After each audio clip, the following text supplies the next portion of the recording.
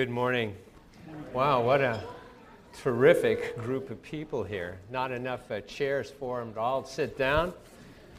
We've got them right up in the front row, a few here perhaps, and if you want to make your way up front, that would be good. Wonderful time of the year. I love this time of the year. You hear all kinds of Christmas carols in public places.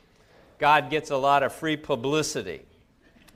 You know, last Sunday night, Suzanne and I and our sons and daughters-in-law and a couple of grandkids went to Segerstrom, and we heard a Christmas program there in the concert hall. And it was almost as good as Promised Land, but anyway, we were sitting, we were in the second row, not second row, but second tier.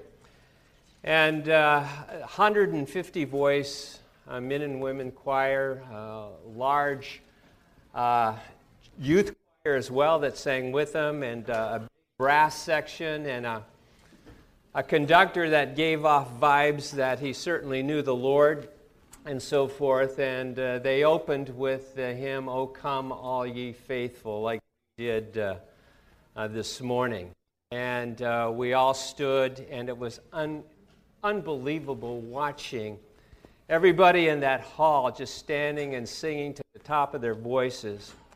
And as I tried to sing, I pretty much lost it during that time, just watching everybody praising the Lord. And then the concert went on for quite a long period of time, and then it ended, and there was this rousing standing ovation. But they had missed the greatest Christmas song of all time. And I said, they've got to have an encore. And so everybody kept clapping and clapping and clapping, and finally the conductor turned and started the encore. Any idea? Anybody care to guess what I'm talking about? Hallelujah Chorus, Handel's Messiah. And we all stood for that, and I lost it again big time. And that's unusual for me. I'm not a crier. In fact, my range of emotions for a long time was about this wide. And some people wondered whether or not I even had a personality. But nevertheless, it was a marvelous time of the year. You know, I just another little incidental comment. I don't particularly enjoy Christmas shopping, but I do enjoy Christmas buying, interestingly. You know, if Suzanne will give me a list of things that I need to go purchase, and tells me the exact stores that I'm to find them, and maybe inside the store where it's located, then I love to go out on what I would refer to as a hunting expedition and make 7 or 8 kills and come back and present them to Suzanne and do a little chest pounding at the time and all of that other stuff. But I also enjoy the commerce of this time of the year because people are buying gifts for those that they love. It incarnates the Christmas spirit, modeling in a human form exactly what God did for us. You know, one other thing. Suzanne and I also went down to Crystal Court and met the grandkids down there, and they got a chance to sit on Santa's lap, so to speak. Some Christians wonder about Santa, you know, maybe a little skepticism, but I absolutely love him. You know, Kris Kringle is a mythological hero, not a villain. And just spreading the goodwill. The main reason, of course, why I love Christmas, why you love Christmas, is because of the Lord Jesus Christ. And one of my favorite Christmas verses is located in 2 Corinthians chapter 9, verse 15. And not couched in the nativity scene, of course, but it certainly reflects the nature of God and the spirit of Christmas. And the Apostle Paul says, "Thanks be to God for your indescribable gift." Now, Paul was an educated man, thinker, he was an exact theologian, But as he dips into the treasury of his mind, he couldn't come up with one single word to adequately modify God's gift of Christ during the Christmas season. He simply says, "Thank you, Lord, for your indescribable gift." Now, there's a lot of things in this world I can't describe. I can't describe how a guidance system works on a rocket. I can't describe even how an automatic transmission works in a car. Some of you can. Some of you can describe a guidance system on a rocket. But the real question this morning, what makes a gift indescribable to every human being? Certainly it's safe to assume that if people create something, if a human being creates something, it can be described at least by a group of human beings. But that which makes a gift indescribable to all human beings is if it's something that's more than human. And I think that's what Paul had in mind when he considers God's gift to Christ. Let me share a few specifics with you. I won't be long today, and that's good news, particularly for you young people. But the first gift, the gift of God is indescribable because of the nature of the gift. How do you describe who Jesus is and what he has done? Isaiah calls him Emmanuel, which means God with us. Therefore, Jesus is God. And if Jesus is God, then he's self-existent, having no origin and beyond human discovery. God is also self-sufficient. He doesn't have need of anything. So how do we adequately describe those attributes? Jesus claimed to be God, but at the same time he talked to God and even praised to God the Father. He also speaks of the work and the ministry of God the Holy Spirit. When the Bible speaks, it speaks of a triune God. Three individual persons, one God, but three actual persons. How do we comprehend the Trinity? One God, three people. It took the church more than 300 years to finally ratify a formula of one God existing in three co-equal persons. It was at the Council of Constantinople way back in 381 A.D. But that only really kept the church from making mistakes and erroneous statements about God. It didn't exhaust the meaning of the Trinity. As well. And Christmas is the incarnation where he became a man. And the great Puritan theologian John Owen put it best, in my opinion. He says, Jesus became what he was not, a man, but he did not be what he was, and that was God. How do you describe that to your 6-year-old Promised Land student there on a pillow talk tonight? God and man. It was another 70 years at the Council of Chalcedon that the church produced language that adequately described the Lord's dual nature. In other words, Jesus is a combination of undiminished deity and perfect humanity. So we have one God and three persons, and Jesus is one person with two natures. Now, after you describe who Jesus is, describe what he's done. And you say, well, that's pretty simple, Gary. Jesus Christ came to provide salvation to sinners by his sacrifice on the cross. And that's right. Jesus was born. He lived under the law. He perfectly kept the law. Then he went to the cross as that unblemished sacrifice. And there on the cross, there was a double transaction that took place. God took all of the sin of humanity and piled it on to the Lord Jesus Christ, and he died for that sin. But Jesus' death and dying for our sin is not enough to get a ticket to heaven. We need something else. And so God took the righteous life that Jesus lived, the perfect life, and he imputed that to us so that we are righteous in the eyes of God. In other words, he took the pain that we deserved on the cross and gave us the life that we don't deserve. It's all of grace. But there are events connected with the story that we really can't fully grasp. For instance, when Jesus cried out on the cross, my God, why have you forsaken me?" That's one of those 7 statements that are recorded in the Bible that Jesus said on the cross. You remember that the first 3 hours of Jesus hanging on the cross were daylight. The second 3 hours, God just blanketed the earth in darkness. And it was that time he let out that guttural cry, my God, why have you forsaken me?" The penalty for sin is eternal death. Eternal death. And yet Jesus paid that penalty. And so you scratch your head. Did Jesus suffer eternity in hell? I mean, does an eternal God, can he suffer eternity in hell in a space of 3 hours our time? I don't understand that. But whatever Jesus did suffer on the cross was infinitely worse than all eternity in hell for a human being, because he got out of it. It's amazing what happened. And I also believe that when we feel forsaken, we're not. But when Jesus was forsaken by the Father, he really was. And yet you ask yourself the question, well, how can there be any kind of division in the Godhead?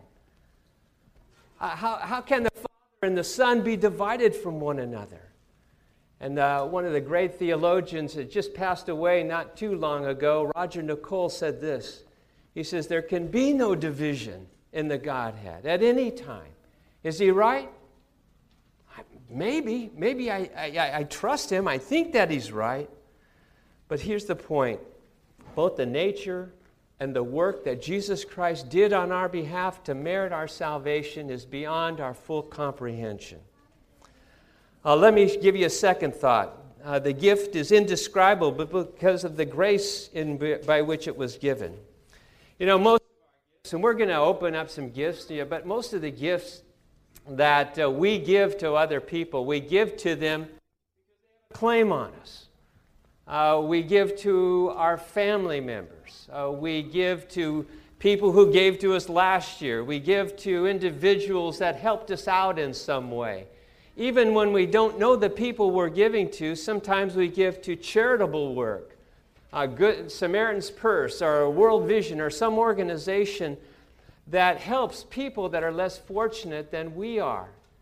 And so we give to others just because of the solidarity of the human race. But God's not a member of the human race. We have no claim on him. In fact, we rebelled against him. And the Bible reminds us that while we were yet sinners, want me to hold that thing?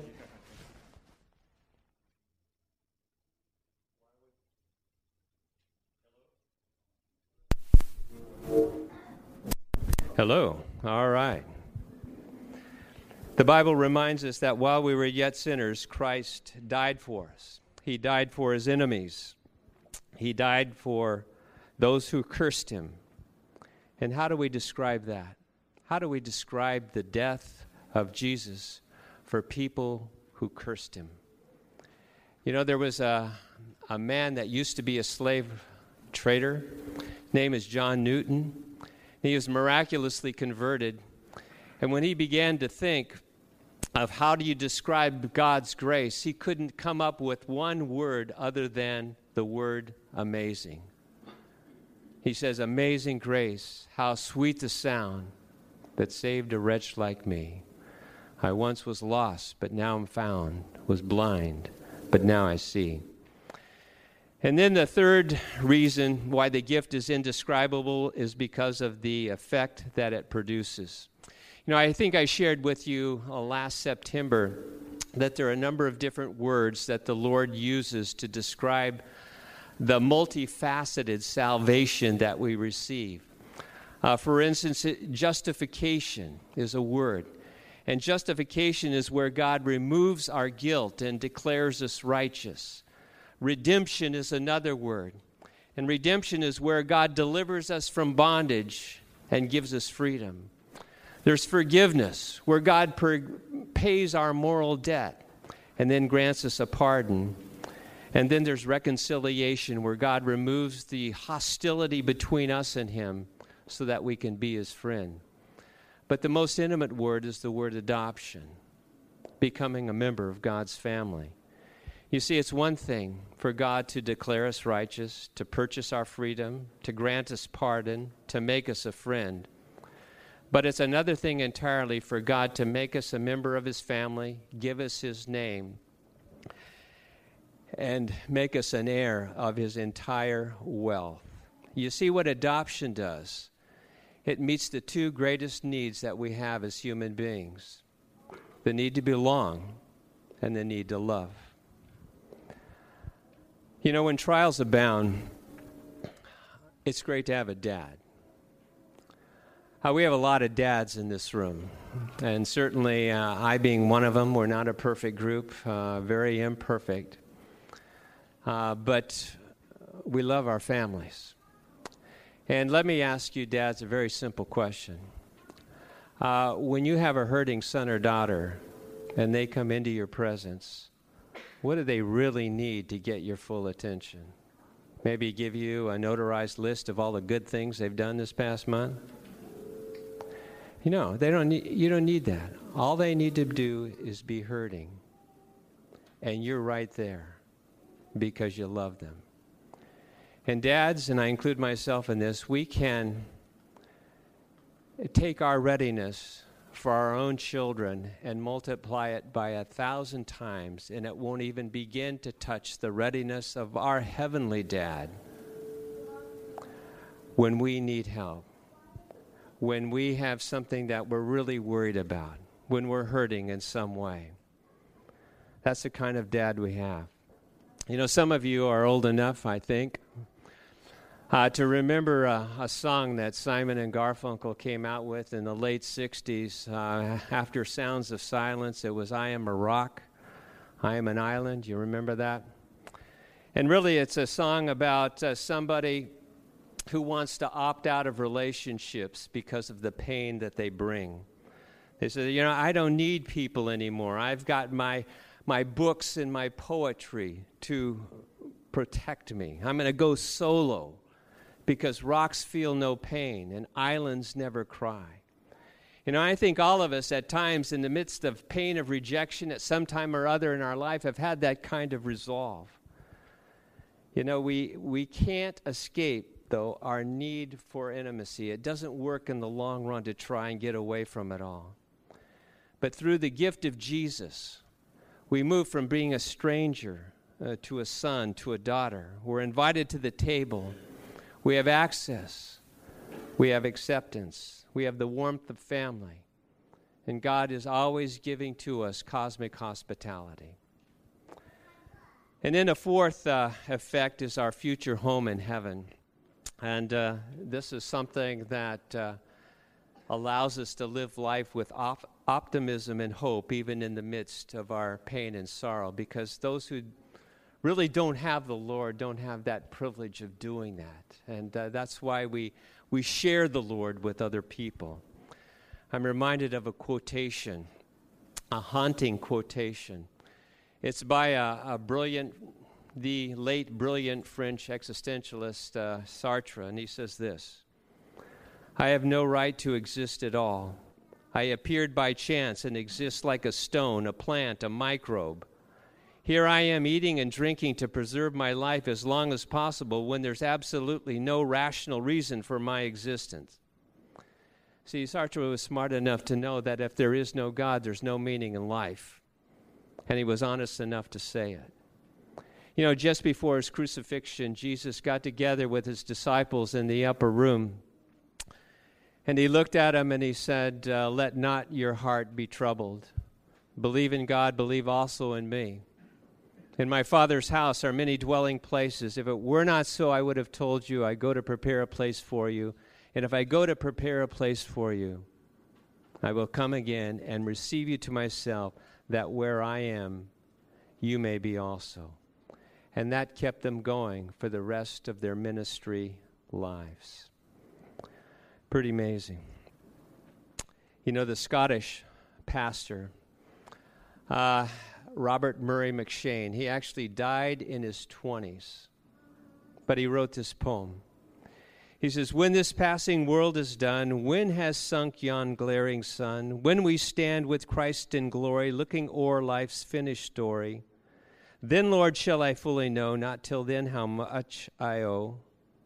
When I stand before the throne, dressed in beauty not my own, when I see thee as thou art, love thee with unsinning heart, then, Lord, shall I fully know, not till then, how much I owe.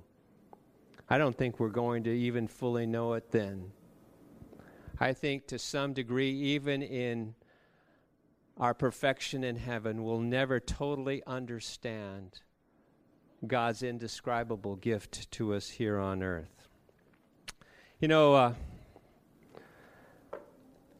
tomorrow or tonight or tomorrow morning, all of you will probably gather around as friends and family members, and there at the tree, and you're going to open up some gifts. And some of the gifts will be big, and some of them will be small. Some of them will be created by the members of your family. But it's only natural when we get a gift and open it up that we smile, and then we find the giver of that gift and say thank you. Thank you for that gift. You know, this Christmas season, the greatest act of worship, without question, the greatest act of worship that we can give to our Lord is to simply, in the midst of all of this season, look up and say, thank you, God, for your indescribable gift of the Lord Jesus Christ. Father, thank you for this season. It just reminds us of the roots of our redemption, the incarnation of our Lord Jesus Christ. He came, became a man, loved us to the point of being crucified, and saved us from the wrath that could come. And Lord, we operate in a great deal of freedom because the future is totally secure. And help us to love you for it and love people in our community for your sake. And might they see the Lord in us during this Christmas season. We thank you in Christ's name. Amen.